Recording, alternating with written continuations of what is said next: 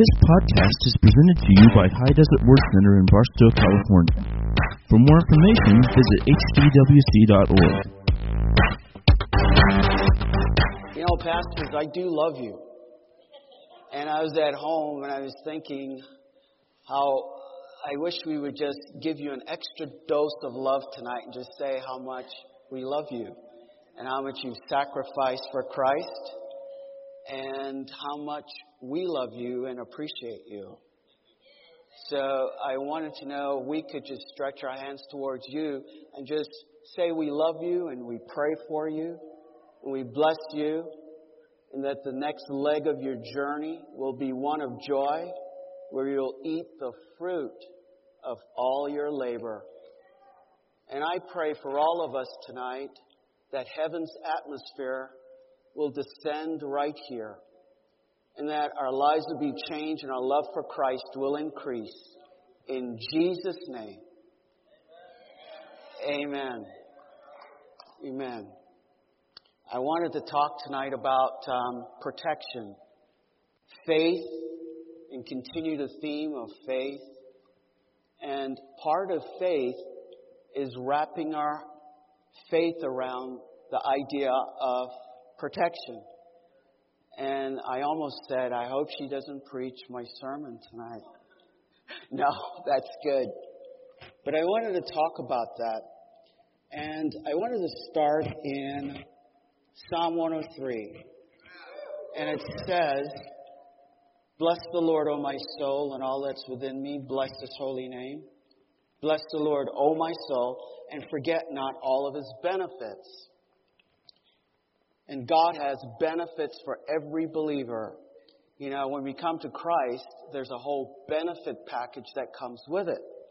And that's why we're so fortunate to be Christians, because if you're not a Christian, then you don't have this package available to you.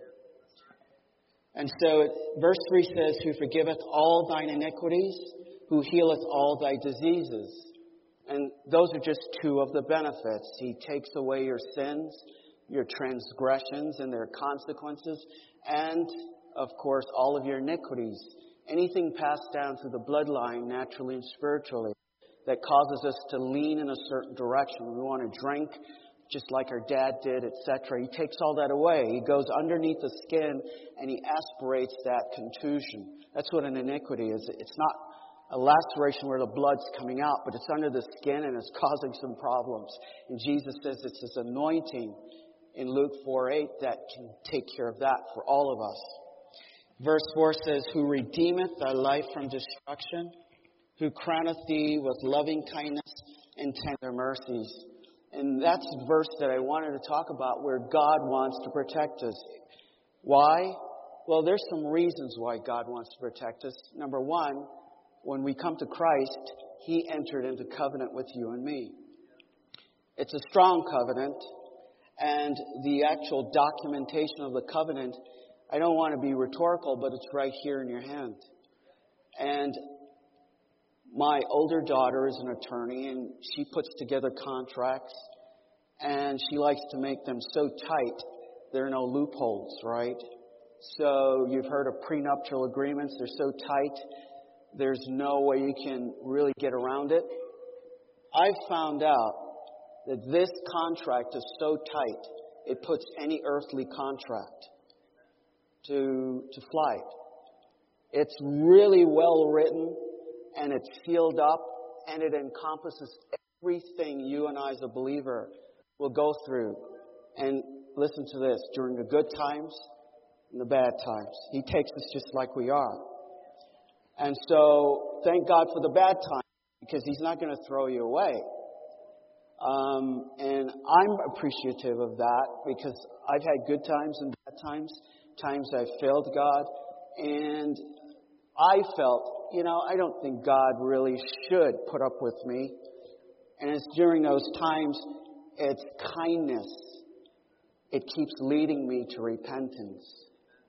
And so the love of God is so important. It determines our perspective.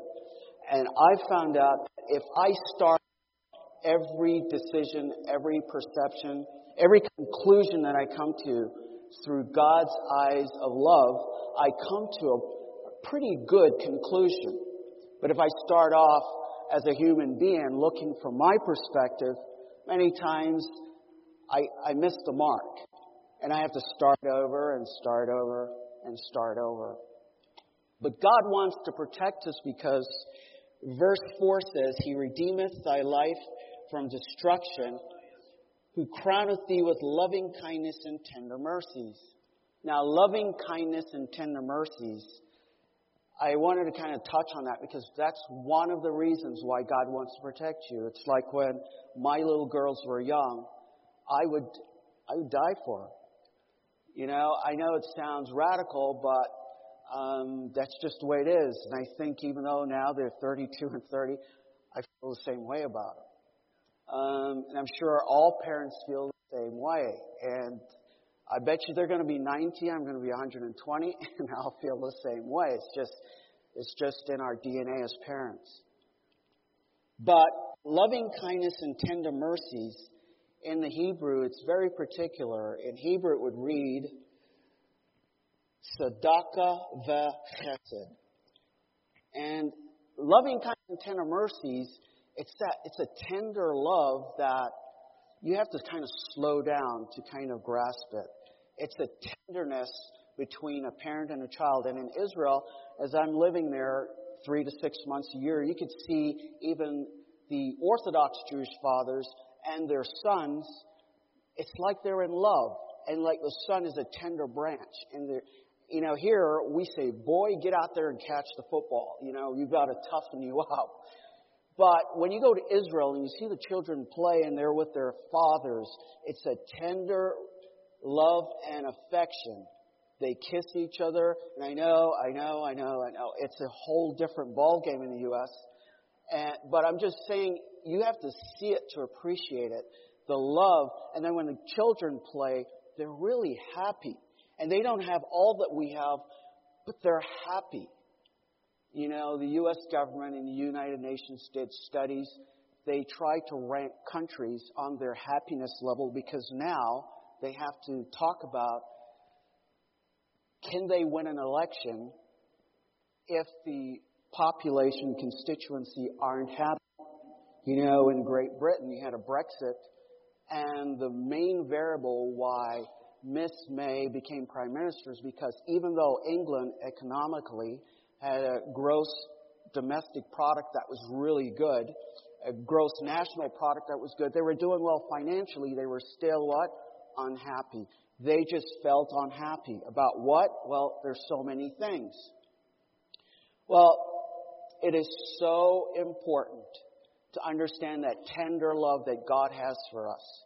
Because if we do, it slows us down and it helps you endure through the good times and the bad times. And it also helps you understand why He would just want to protect us.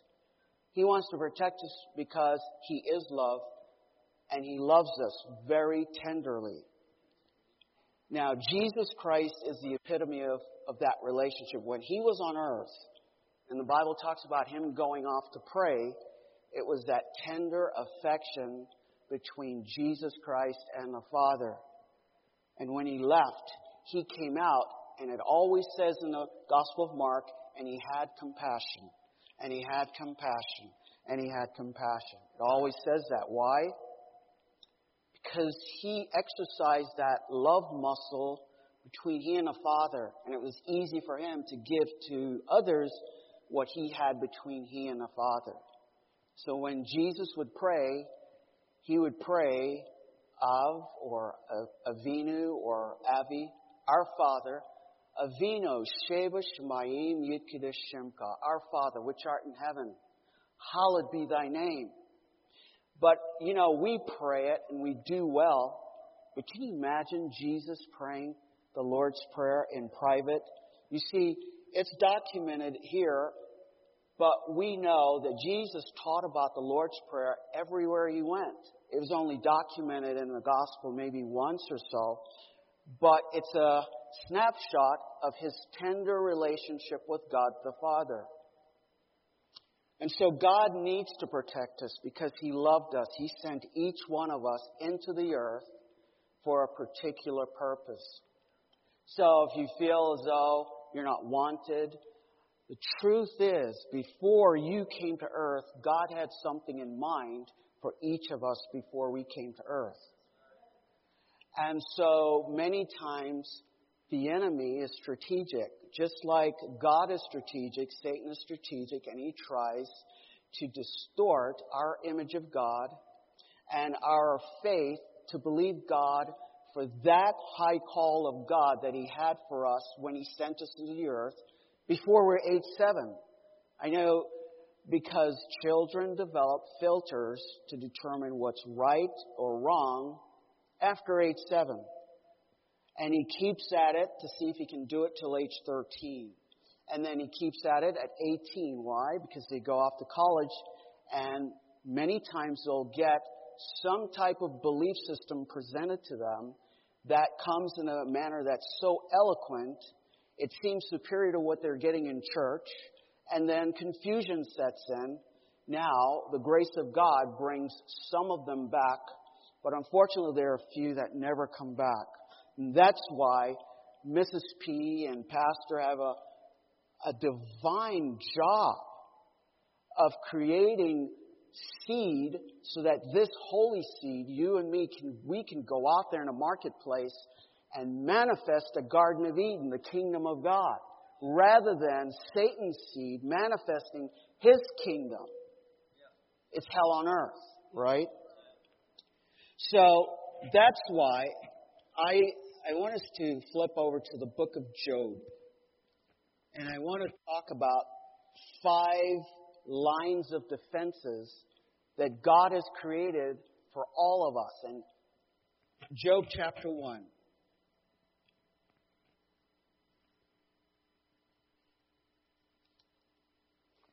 And each line of defense that God has created is impenetrable, invincible all by itself, yet there's so many lines of defenses. And I know as a military town, for example, if there's the U.S. Army, say where that board is in the back, then you've got a front line of defense. And if the enemy breaks through that one, then you've got a second line of defense, and a third and a fourth, and so on.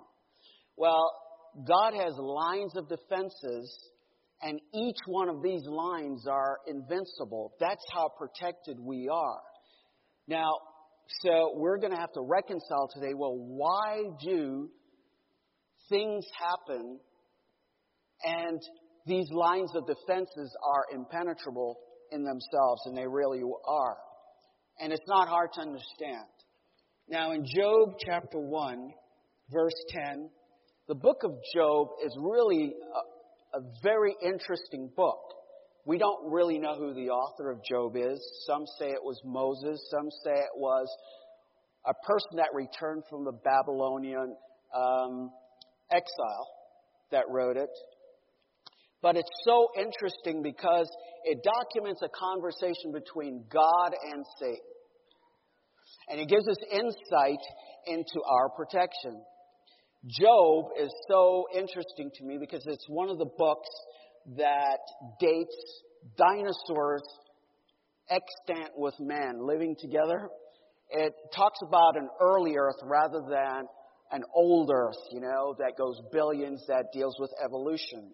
It's so interesting. It talks about dinosaurs living with man. It talks about behemoth, which is a land mammal, that had a tail like cedar and a very strong loin, And it talks about Leviathan, the big sea mammals.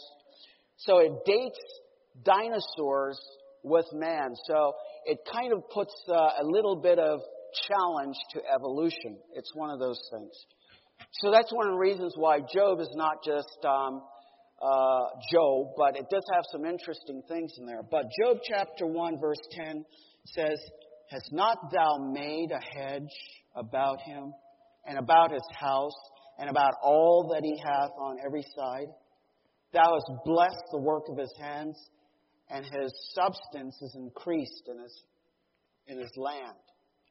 Now, this is a conversation going on between God and Satan. And Satan is saying to God, I can't touch Job because, and I'm giving us word pictures because word pictures are so powerful in the Bible, you never forget them. There was this hedge around Job, a hedge. And Satan says, well, I can't penetrate it, so it's a non-starter for me, God, you know. And God didn't say, sure you can. No. Satan could not penetrate that hedge. And then the other thing is, the hedge was not only around Job, but it was around every single thing that he possessed. So it was around his wallet. It was around each and every camel. It was around the fetus that the goat was carrying in the womb. Ooh, that's good. Who's that? Whew. Somebody's pregnant, right? Okay, so it's around your car. It's around your car keys that you keep losing. It's around your job. See, it wasn't just around Job. There was a hedge, a separate hedge around every single thing. Gloria Copeland says it's a bubble. I live in a bubble. So it's important for you to see that there is an application of a hedge if you belong to God. And secondly, it's important to see that the hedge is impenetrable. Satan cannot penetrate it, number one. Number two, God will not breach it, never will. But why are hedges breached? The third thing is that only you and I can breach our own hedges. We breach it by wrong words, wrong behaviors, and just open doors. But not to worry. We can mend our hedge if it has been breached. We mend our hedge by repentance. Go home and search what is wrong, and God will minister to you. It could be a word you spoke, a wrong relationship, but there's something on our end because only we can breach our hedge. But we have an advocate with the Father. His name is Christ Jesus, right? Who will forgive our sin and cleanse us from all unrighteousness. So we can breach our own hedge. But our hedge can be mended. And once it's mended, then it's mended. It's now again invincible. And it doesn't take long. It can be mended within one prayer. Really. When my vehicle got hit, I wasn't stupid. I sat there and I could feel I was in that secret place. But I knew that hedge was breached. So, checklist, Satan can't do it. God didn't do it.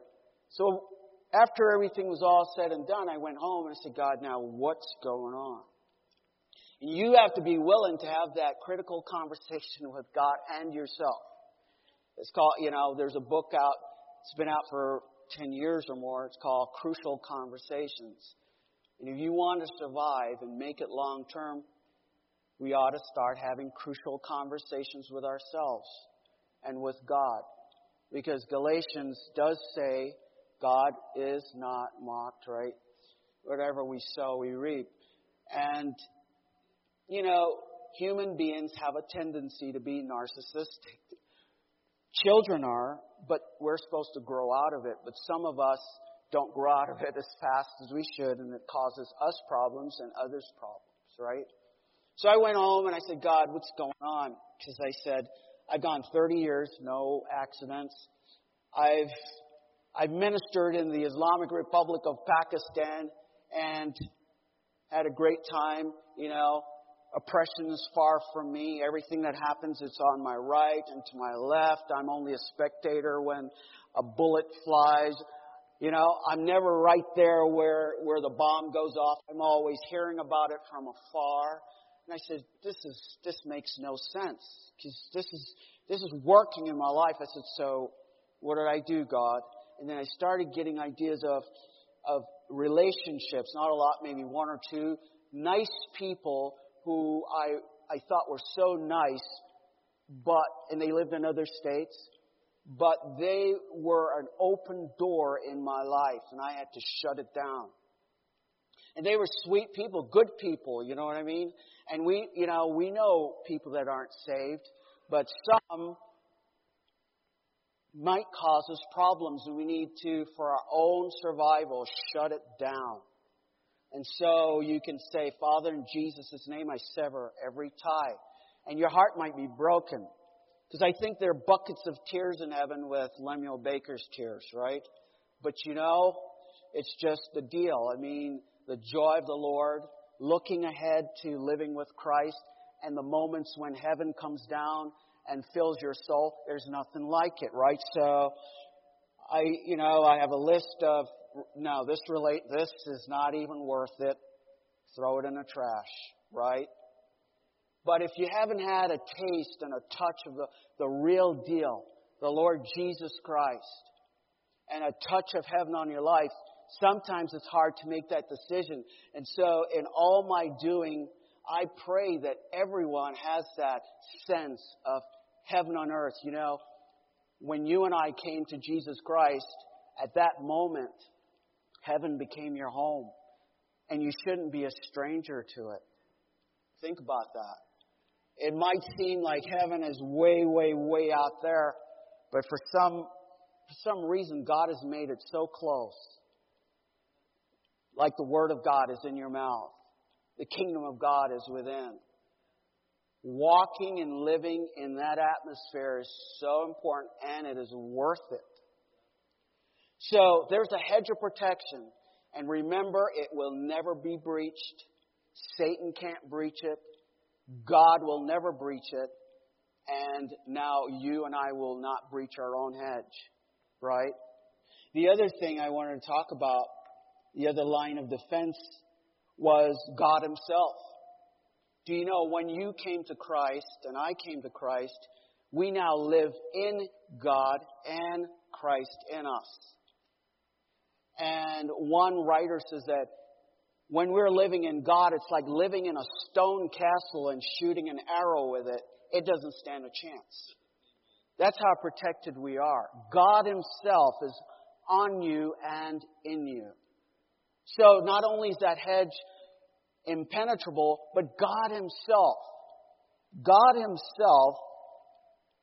is so powerful. The glimpses that we get of God Himself was at Pentecost when the Holy Spirit fell, right, in Acts. That word power was translated dynamin, and sometimes you hear dunamis. And it means God's ability, His might, and His strength that came upon them, plus fire to purge out the dross. And sometimes we need a jump start to get the junk out of our lives. The Word of God keeps renewing our minds, but sometimes, cranking up that car. The apostles got a jump start at Pentecost, and of course we know that they kept renewing their minds, right? But Ephesians 5:18 talks about continue being filled with the Holy Spirit, right? And so don't just say it's one thing, but keep being filled with the Holy Spirit. Let Him have His way in your spirit. We're all growing into that which God gave us birth to do, right? Individually and collectively. And the love of God, as it begins to reign and rule in this congregation, will produce an army that's special to God. Isn't that right? And I look at love, the agape love of God, as a petri dish. That if you put saints in that environment, then all the power will come, all the signs will come, all the miracles will come. So we don't have to rush and run after the signs and the wonders and miracles. We just need to start loving. And all of the kinks in our armors and in the Zoe life flowing will be opened up, and God can do anything He wants because He trusts us now because we love Him and we love each other. But sometimes when we don't love Him or each other, so the openings kind of kink up. But He works with us. His loving kindness leads us to repentance. But His goal is that we open up to Him being love. Know that no matter what happens, He loves us. And number two, we share that love with each other because it's love that works by faith. His love is indeed shed abroad in our hearts by the Holy Spirit. There are times you won't feel it. And I suppose that's why David in Psalm 103 says, "Bless the Lord, O my soul, and all that's within me. Bless His holy name." You have to say, the love of God is in me. Now, okay, I work, love of God. Work.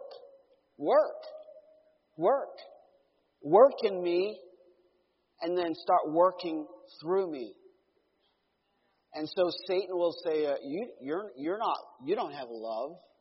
Well, we don't walk by the way we feel, and that's why faith is so important.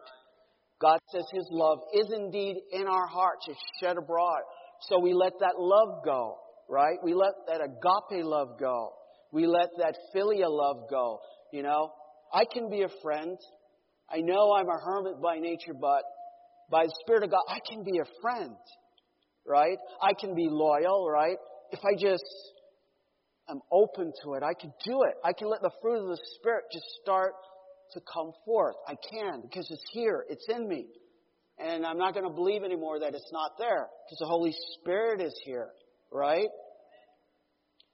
I can be a good dad. You know, I can love like a father, right? And I can have a good self-image. I can love myself, not narcissistically like I'm better, but because I was created in the image of God. I can love myself. I can have a healthy love so that I can get married and appreciate the love of someone else, right? So we're in God, and nothing can penetrate that stone castle, if you remember that, to get to us.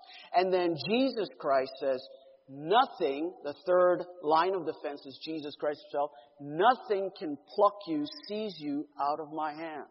Nothing. And you've probably seen that wrestler on TV on ice skates is really big, and it's called the baby bird. You know that?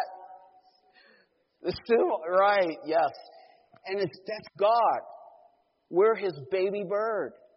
Do you think man is capable, or Satan, of snatching that baby bird, you and me? I don't think so. He says, nothing will pluck you out of my hand. Nothing will seize you out of my hands, right? Do you know who God is? He's in a class all by Himself.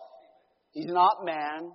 And when we think we want to contend with God, I think we've gone insane. And we take Him for granted because His love overwhelms Him, and that's why He came to us through Jesus Christ, right? So nothing is going to snatch you and me out of Jesus' hands, out of God's hands, right? But the word used when Jesus talks about that is the word harpazo. It's a Greek word, harpazo. It's the same root word used in 1 Thessalonians in what we call the rapture, when Jesus will come back for His saints, you know, when He won't touch down, when we meet Him in the sky. He will snatch you when He comes if you belong to Him. He won't ask any questions because you belong to Him. It's like, this is my Bible, so I won't go ask you, may I take it? It's mine, rightfully mine. When He comes and you're His, you're out of here. So you don't have to worry. But it doesn't mean that you shouldn't give Him your reasonable service and sacrifice by presenting your bodies as a living sacrifice to Him, right? Acceptable unto Him. It's reasonable for all that He's done for you and me. Think about that. He's been so good. Why should I do bad to Him? It's not reasonable. That's unreasonable. It's only reasonable I should give my life to Him because of all that He has done for me, right? But if you belong to Him, you're out of here. He's snatching you. So, the only snatching that's going on in this place is going to be done by Jesus, never by Satan. You got it? Jesus, snatch me all you want, but Satan, let's not even talk about it. Right? I'm protected with that hedge, right? I'm protected by Jesus Christ Himself. I'm protected in the stone castle of God. And I'm in the palm of His hands. Now, another line of defense is the blood of Jesus, right? Now, the blood of Jesus is so potent and special. You know, in a modern church, it's not proper to talk about the blood of Jesus. But you know what? I can't be a believer and not talk about the blood of Jesus. PhD, DD.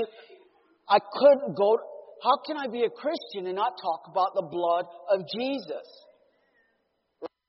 You know, the blood of Jesus was the greatest exchange, right? It's because of the blood of Jesus I can say when I've messed up, I am the righteousness of God in Christ Jesus. If I didn't have the working power of the blood of Jesus, I would be a mess. Right? You? So, when Christ shed His blood, that blood was not just ordinary blood. Remember, God formed man out of the dust of the ground, correct? And here was this corpse formed from loose soil. All of the internal organs in place, all of the blood vessels in place, but it was dead. And God breathed into him, that clay body, the breath of life. At that moment, blood originated in the veins, and then man became a soul and sat up and said, I love you, God. You got it? When it was only when the Spirit of God entered or hovered over Adam's clay body that blood started flowing through the vein. Before, all of the organs and vessels were in place, but nothing activated. But it took the Spirit of God to start blood flow in the veins. And the reason I covered that is because we get this deal, Christians believe in the virgin birth. You bet we do, based on what I just said. The Holy Spirit hovered over a virgin called Mary, just like the Holy Spirit hovered over Adam's clay body. You got it? And it was when that Holy Spirit hovered over a virgin and impregnated that egg, then blood began to flow in the fetus. It was divine blood, innocent blood, incorruptible blood. Adam had the same blood. Divine, incorruptible, and innocent. No sin. Adam's blood became sinful and corruptible only after he sinned. And that same blood and DNA passed down. So, the only way we get blood is through the Father. When the egg is impregnated, at that very moment, blood begins to generate in that egg. The blood doesn't come from the mom. Exchanged through the fallopian tube, right, are nutrients and oxygen, right, but no blood from the mom. And of course, waste and carbon dioxide comes from the baby back into the mom. That's why you got to respect women. This is the deal they go through. But no blood comes from the mom to the baby. So if Joseph were indeed Jesus' father, it would have been corruptible blood, sinful blood. And God Himself gave Jesus divine blood, innocent blood, and incorruptible blood. And so it's not hard to understand that the Holy Spirit would hover over, because it happened in creation, the same template, correct? So the blood of Jesus in Exodus, it says, when I see the blood, I'll pass over you. And that was the blood of a lamb that Moses instructed by God's instruction to put over every door during the Exodus, remember? And every place where the blood of that lamb was, the death angel passed over every time. There was no failure reported. 100% effectiveness, right? I'm here to tell you, when God the Father sees the blood of Jesus Christ over your life and my life, all of the judgment that we deserved because of fallen Adam, it passes over us, right? Also the curse is always out there in the atmosphere ever since man sinned. And if you and I aren't covered by the blood of Jesus Christ, or we step out in disobedience, you could get hit. It's just like out in space. I mean, there's billions of objects flying. I don't know why ships go out there to space, but you don't want to step out of the covering of God. Now, when you step out and something happens, you break your barrier shield, or you cause some type of breach to your hedge. It's going to bring me to this next point, this line of defense. And it is angelic. The angel of the Lord encamps round about us and delivers us, correct? God has given angels, and angels aren't these little babies with wings. How many angels are there? We don't know. The Bible says there are an innumerable host. So no computer can even calculate how many angels there are. There are that many, right? But what we do know is they're not weak. They excel in strength. And they hearken to the voice of God's Word. So if you want to tighten up your defense by the power of the Holy Spirit, and this is a word church, then we need to speak the Word of God, right? And if we blunder and say something wrong, just be humble enough to correct it. Fix it, right? Fix it. That's how it works. You just fix it. So, the angels of the Lord, we get an insight of how mighty they are, right? It says they excel in strength, so they're not weak. Well, at Pentecost, when the Holy Spirit fell, that word dynamin means God's ability, His strength, and His might. That's what angels carry. That kind of God power. One angel with a jawbone, in Samson's time, took out an entire Philistine army, the jawbone of an axe. I mean, empowered Samson to take out an entire army. Angels are no joke. And sometimes the Bible says we can grieve them, right? So we shouldn't tempt them. But you and I have angels that are assigned to us. Aren't they all not ministering spirits? Paul says, sent forth to minister for them, right? Who shall be ears of salvation. That's you and me. So that's a line of defense that in itself, I don't think Satan can handle that. Right? And then finally, one more line of defense, and this is where you and I come in tonight. It's Ephesians 6:18. And in Ephesians 6:18 talks about the armor of God.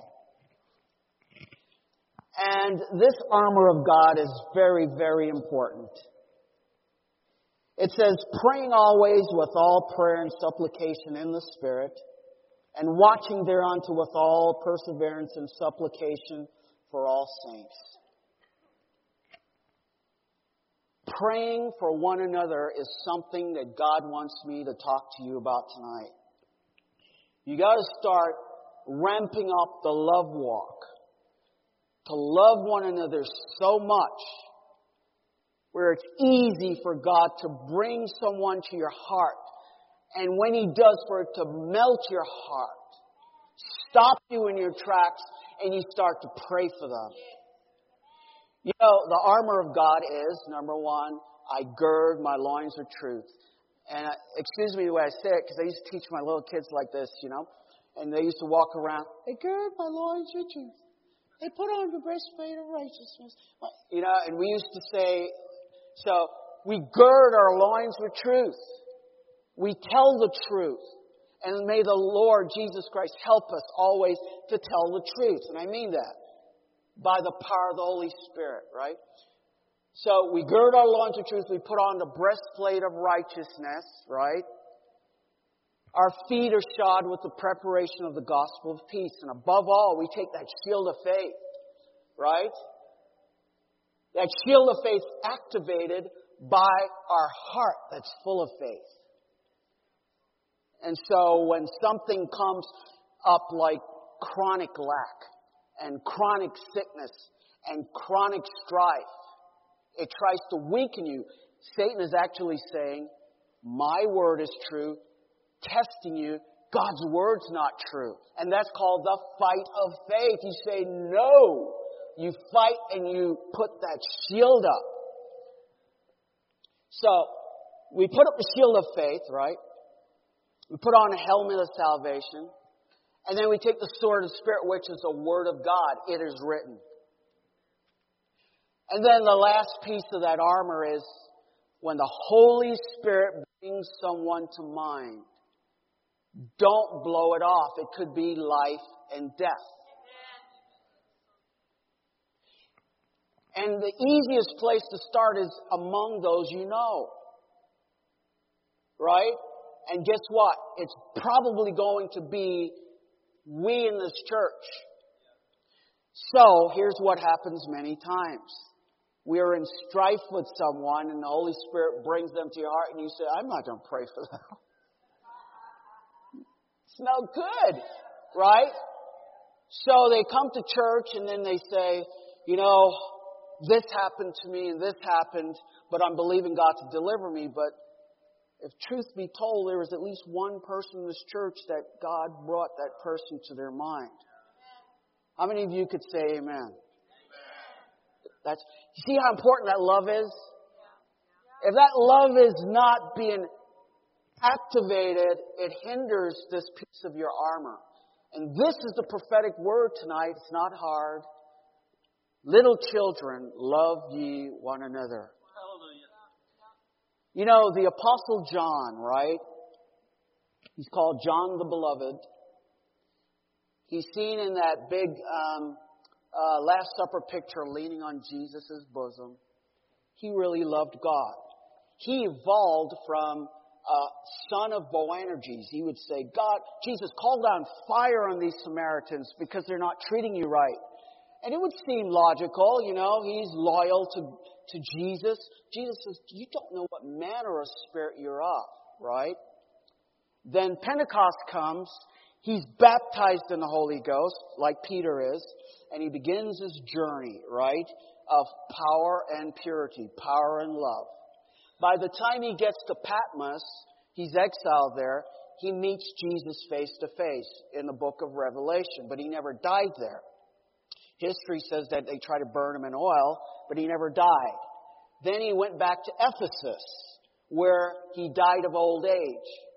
So he used to preach to the younger apostles that carried him on a gurney. And he had a very low voice, and he said, like Billy Graham, love one another. That was his last message. 1st, 2nd, 3rd John. You got it? Bottom line of all of God's authority and power and everything that God is, the bottom line will be and always will end with the love of God. Our protection is contingent upon the love of God. John died of an old age, and I think there were only 4 of the original disciples who died of old age. And I could tell you with John, love is an ingredient that preserves your life. You can make it a long time. Now, love may cause God the opportunity of you going home early or lack of love, right?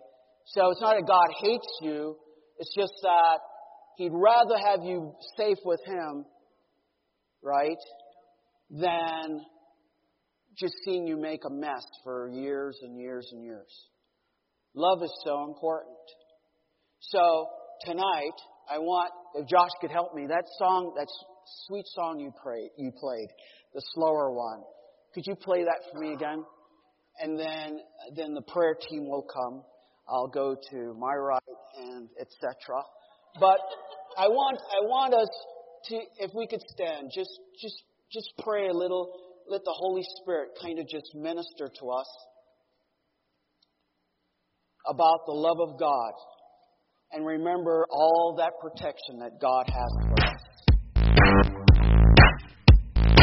Thank you for listening to this podcast. For more information, visit hdwc.org.